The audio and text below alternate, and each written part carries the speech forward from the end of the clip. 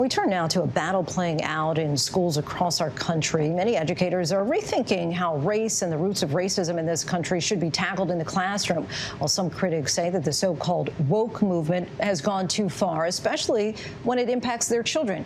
Comment suspended at today's Carmel Clay School Board meeting. The superintendent made that decision after several contentious meetings over the past few months involving debates over diversity and inclusion. In early 2021, Carmel Clay Schools brought in diversity, equity, and inclusion initiatives, known simply as DEI, a program that seeks to combat structural racism. Critical race theory is a way of thinking and teaching about America's past and present by looking at the role of systemic racism, what we've just been discussing. But the very term itself, critical race theory, has become a political flashpoint across the country, especially when it comes to how to teach young people about justice and equity in America. Since then, a battle has erupted between those that welcome the changes and others who see it as leftist indoctrination of their children. You have lost sight of your responsibilities to educate our children. Parents are learning, watching, and taking action. I think what's most troublesome was the harassment teachers and specific board members were getting at their homes. It's a conflict that has spread from local school board meetings to a culture war dividing parents across the country. They don't care what we think, they don't care what we say, they don't care how we feel. These are government schools to indoctrinate children against their parents.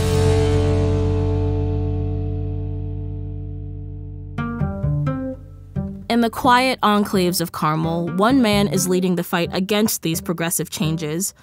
Alvin Louis came to Indiana to escape the leftist indoctrination he claims was taking over his home in California. He leads Unify Carmel, an organization working with local parents to fight against DEI, something that he believes might sound neutral, but is in fact associated with critical race theory, a concept that sees racism as an indelible part of American society and law. And when you have these activist teachers that bring this stuff in, you're literally taking hostage, a captive audience of children. What evidence do you have that children are being indoctrinated in the schools now? Well, a couple of reasons. Number one is the way they have the materials that the teachers read. They have them read books that are very critical race theory authors. There's a ton of LGBT gender indoctrination. What they're doing is that they're changing the culture of the schools and changing the way children think about race, themselves, America, the values. So you sent me this image. So we have Karl Marx, we have Tupac, we have a meme. Yeah. What's indoctrinating about this in a classroom? Well, it's the idea that teachers, activist teachers, are taking upon themselves to put up things like glorifying Marxism. Critical race theory is a Marxist ideology. Is that not just history, though? Because he is a famous figure in history. Ironically, they don't put pictures of anybody else that is pro-America. They're changing the values and the morals of children to hate the country. That's the problem. That's not education. Do you know that they're doing that, though? Yes, 100%. How? Because we have whistleblowers, teachers, and administrators in the schools showing us that when they teach, they only teach one direction. The Carmel Clay School administration has a very different viewpoint. Though they weren't willing to give us specifics, they told us that they've retrained teachers to be more sensitive to the backgrounds of students and have prepared children to be a part of the global community. But they claim they haven't changed the academic syllabus itself. What would you say to people from Unify Carmel that call these DEI efforts anti-American? Yeah, so that's something that we've heard, and that's something I don't understand. So something that we look at other countries and we talk about and we look down upon are when leaders ask people to follow them blindly. And that's not what we should be doing here in America. I love America, but to love something, to truly love it, is to want it to succeed and to want it to be better. And it's not teaching kids to hate America, it's teaching them the truth about what history actually looks like. Local parents are concerned about the politicization of schools and a lack of transparency from administrators. I recognize we need to deal with racism, bias, and sometimes just ignorance, but we need to make sure it's a constructive approach and not a destructive approach. I see lots of cultural generalizations that just aren't necessarily true. And the way to know my children, what they need, is by getting to know them and talking to me as their mother. I don't think we have systemic racism. I think we have racist people. And I think people aren't helping to enforce the systems that we do have. I don't want to challenge you, but I would just say I talked to a student today who said it was normal for her to hear slurs in her classrooms and for teachers not to say anything. And that's why in her mind it was systemic, because that was like almost the culture. I'm not doubting her experience whatsoever, but my point would be, where's the accountability? The system doesn't allow the school teacher to be that way. They don't know what's going on in their own hallways, and they're spending money on all the wrong things. I'm here for my kids to get an education. I don't need my kids taught how to rally, how to protest, how to march. Not my kids from their upper middle class home in their idyllic suburb. ABC's Terry Moran examines this growing flashpoint. So what is really happening in our schools? I think there's a lot of mythology and rumor and confusion, so that people are kind of arguing about things that they are not actually clear on what's happening. Takima Bunch-Smith is a former New York City school teacher and now executive director of the Center on Culture, Race, and Equity at Bank Street College of Education. She helps schools and other organizations implement equity policies and practices. Black Lives Matter! Black Lives Matter! This is really a time, I think, to think about ultimately what kind of world do I want to live in, and what kind of a world do my children deserve to live in. Say his name! George Floyd! That's an urgent goal in today's America, but how we get there is bitterly dividing school communities, bringing a long-simmering conflict to full boil. There is definitely an overfixation and obsession with race. You know, in New York City, 50% of our kids aren't even reading at grade proficient level. Yatin Chu is the mom of a 10-year-old who attends a New York City public school, an immigrant to America from Taiwan, and co-president of Place NYC. That's an advocacy group. Chu thinks this is not where the school's focus should be. It is infusing a lot of what students are learning in the classroom with discussions about race. I find that to be problematic. Then there's the fight over what and how kids are taught about social justice and equality, and the conceptual tool some schools are using to do that. It's called critical race theory. Critical race theory is not a bad word, although it may have been demonized for political reasons. The reality is it's about equity. It's about justice. Parents are speaking out at the Riverdale Country School in the Bronx. Children are being taught to see each other as defined by their skin color. Mayan Bartning is an investor in New York and co-founder of the Foundation Against Intolerance and Racism, which advocates against CRT-based education.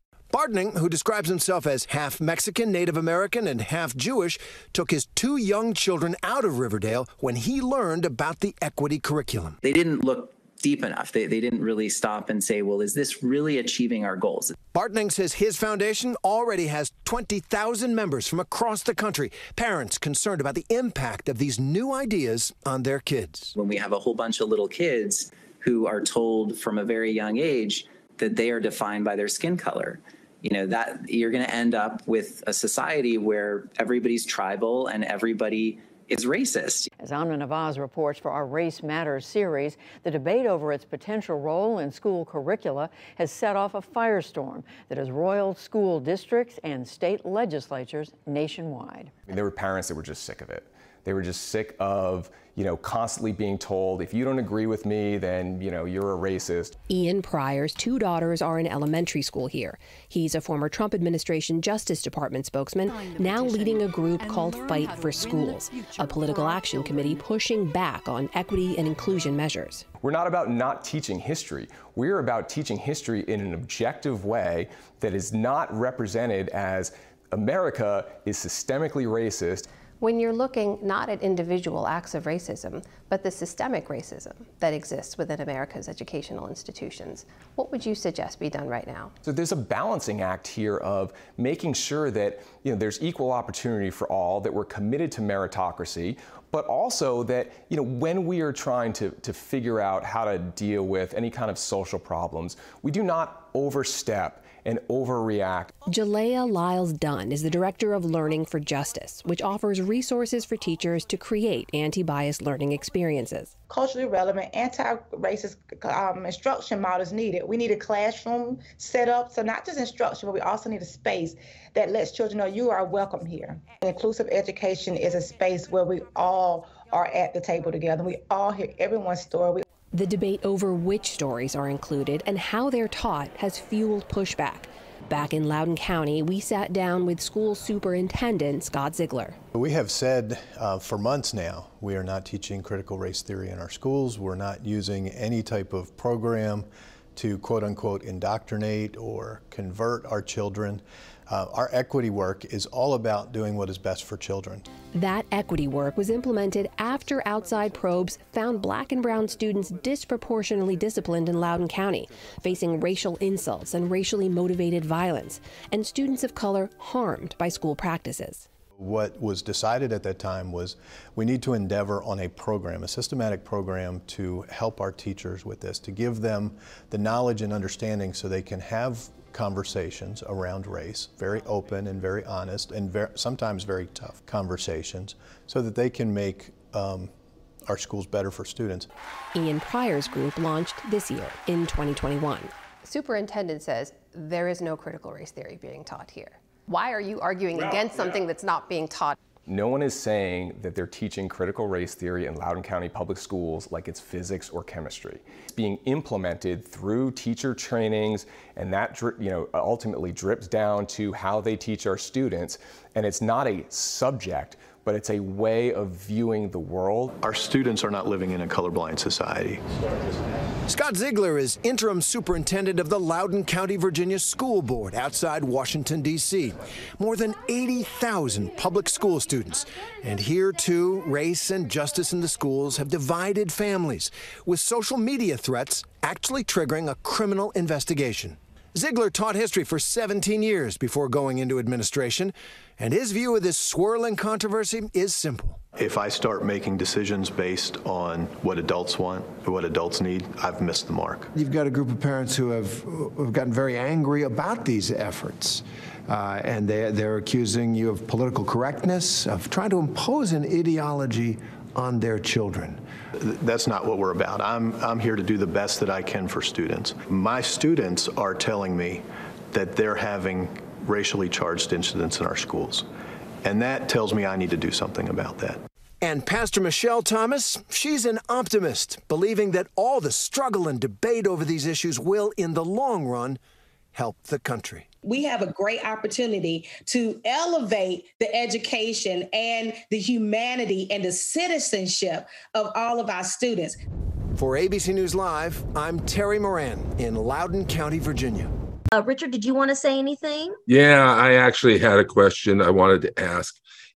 We're talking about the last book, so I wanted to say that, when St. Paul wrote, no male, female, no slave or free, what he was doing was inviting the Roman citizens the Roman people who could not be citizens to become citizens of the kingdom of God, that they were welcome in that kingdom.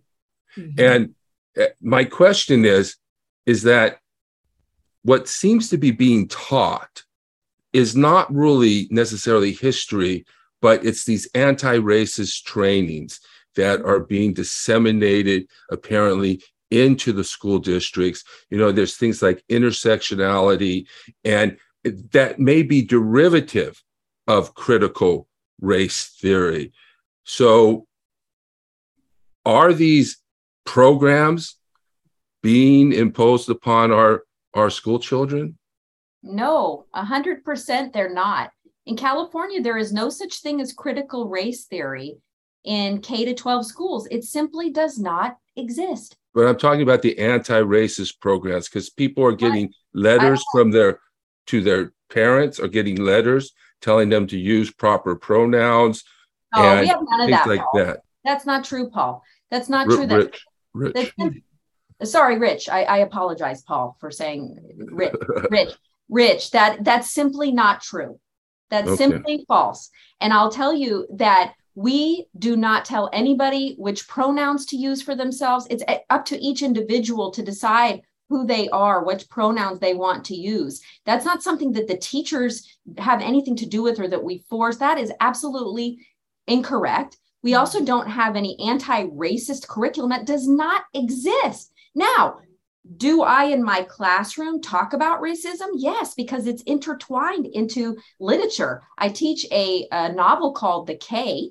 It's from World War II times about a young boy who gets stranded on an island with a Caribbean man. Has anyone ever read The K? It's about racism. It's about Dr. King's dream. You know, for those of us who know the Dr. King's dream, it's literally about the fact that in our nation, there has been a long history of racism. We can't lie about it.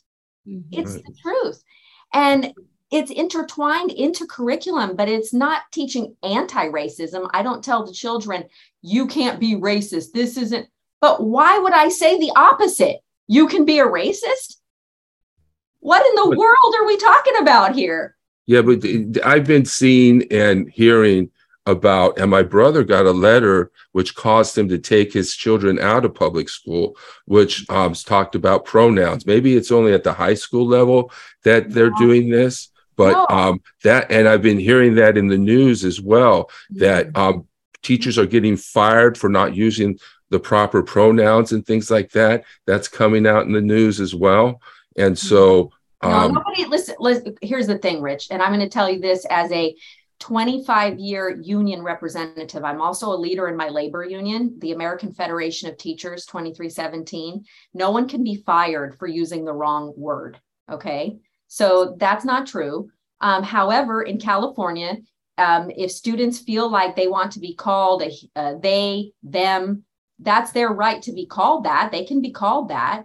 I don't know that anyone's ever sent home a letter about it. But that is actually, you know, something that children have the right to feel how they feel as a human being. Every individual has a right to be respected, but I've never in my life heard of anybody being fired because they didn't use somebody's pronoun. We don't send home letters at all in the Ocean View School District about anything like this. There is no law that says we have to do that. So I don't know where your brother's kids went to school, but I mean, I've never heard of such a thing. It doesn't exist in California law.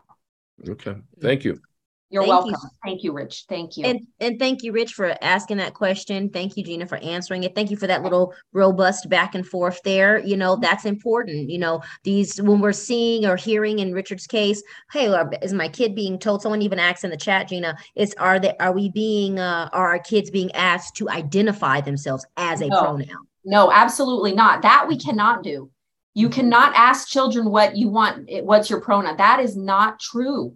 We do not do that. So I don't know where that's coming from, but I can tell you that's definitely not occurring in the Ocean View School District or where I work in LA County in the ABC Unified School District. So I work in LA County as a teacher, and then I'm the president of Ocean View. That's not happening in either county that I know of that I'm working in. So no. And I will say this, we are really in a blessed position to have you here because you literally work in 2 different counties. You live in Huntington Beach. So you pretty much are like, that's not the case. I've been doing this for a long time. So I think you guys, we can definitely take this educator's commitment and her word for that. And Gina, thank you for that so much. I think that really has been impactful.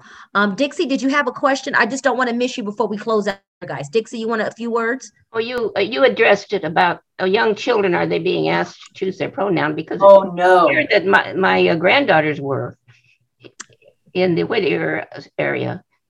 In the Whittier School District. And how old are your granddaughters? They're in high school now. I mean, when you think this occurred, do you know when this occurred? Because we're not allowed to do that. So I'm not sure where that's coming from. Do you know if the children themselves asked to be? If a child asks from their own will, if they ask to be called they or she, he, whatever it is, then the teacher has to honor that. Okay. But if we don't ask the children to identify themselves, we're not supposed to be doing that. Teachers don't do that. And I will say this to Gina's point, you know, if you guys hear that from your children or grandchildren, please, I would say contact the school, and I would say, hey, my child is saying this particular teacher, because to Gina's point, I'm special needs, but I know that they're not supposed to ask questions like that. I do know that, and they shouldn't. And if they do, that's some sort of rogue, you know what I mean, teacher going on their own way, but that shouldn't be the case, right, Gina? Yeah, exactly. So here's the thing. And I see something in the chat about critical theory and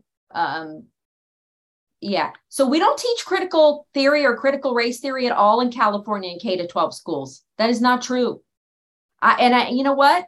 I'm going to be real strong about this now, because I don't like misinformation. I know, though, that some people believe that it's occurring, but no, I am telling the truth. Someone says that it's all over California. You're not telling the truth.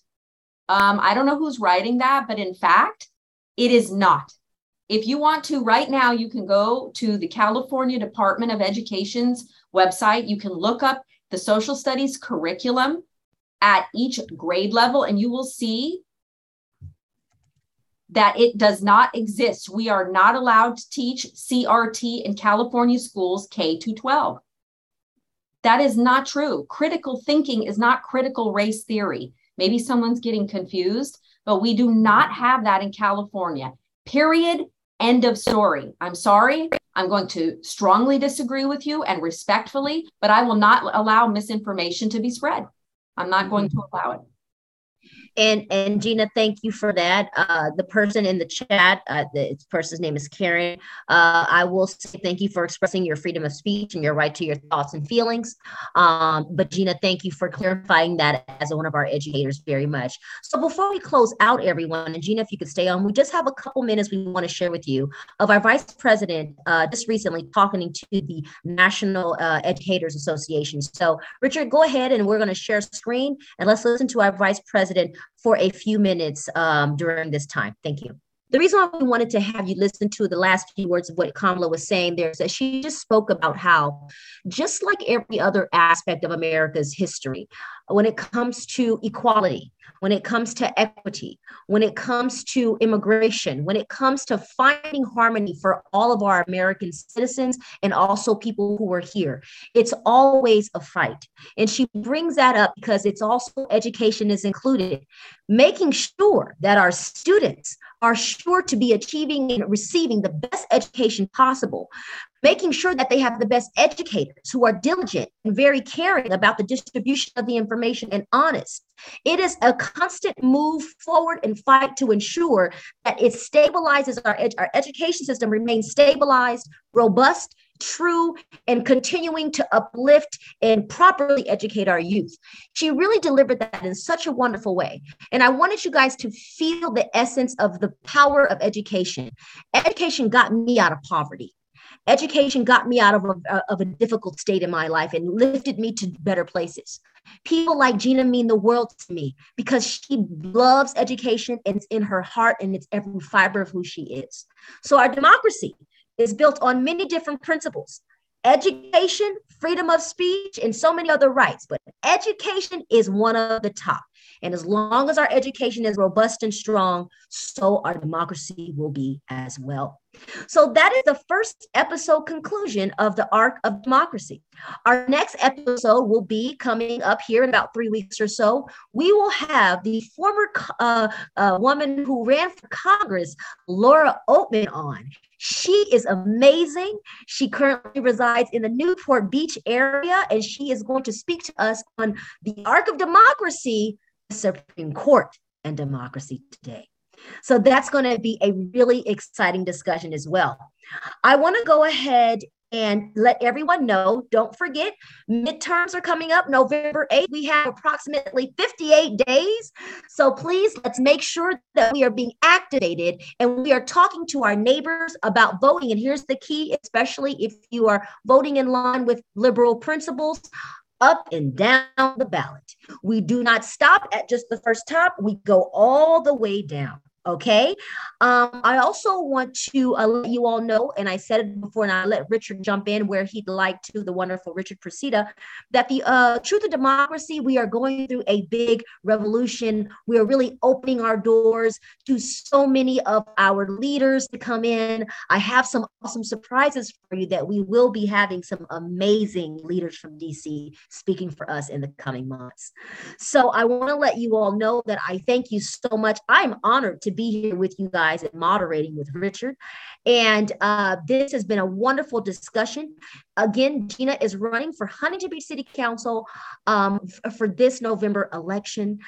Be sure to be engaged, everyone. Be activated. And Gina, if you can leave everyone with one final thought before we all log off and enjoy our beautiful Sundays of what action they can take to take the information that they learned today and continue to be active in their democracy, what can they do? Well, that is something that I talk to my students' parents about every time they come to a parent-teacher conference. So imagine you're at your parent-teacher conference with your child. Think back to when you went with your kids to school. And one of the things that I encourage the parents to do is go home and talk to their children about where they come from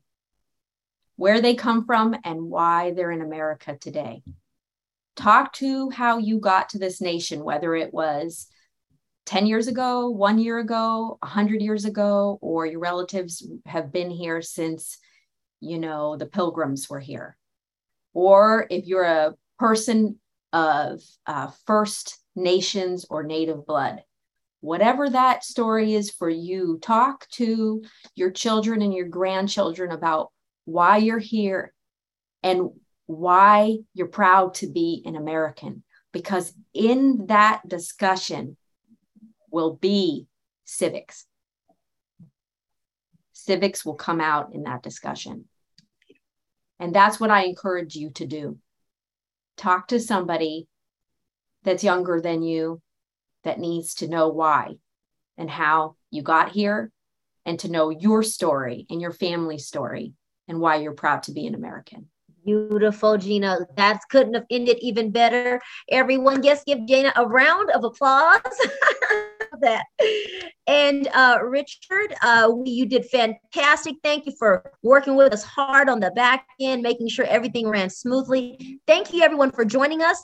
The next episode will be absolutely marvelous. And until then, continue to work along the arc of democracy, continue to seek truth in democracy, and continue to be active participants within this beautiful America. Thank you, everyone, and I wish you well. Bye, everyone. Thank you so much. Thank you, Dom. Thank you. Bye. Thank you, Thank you. Richard.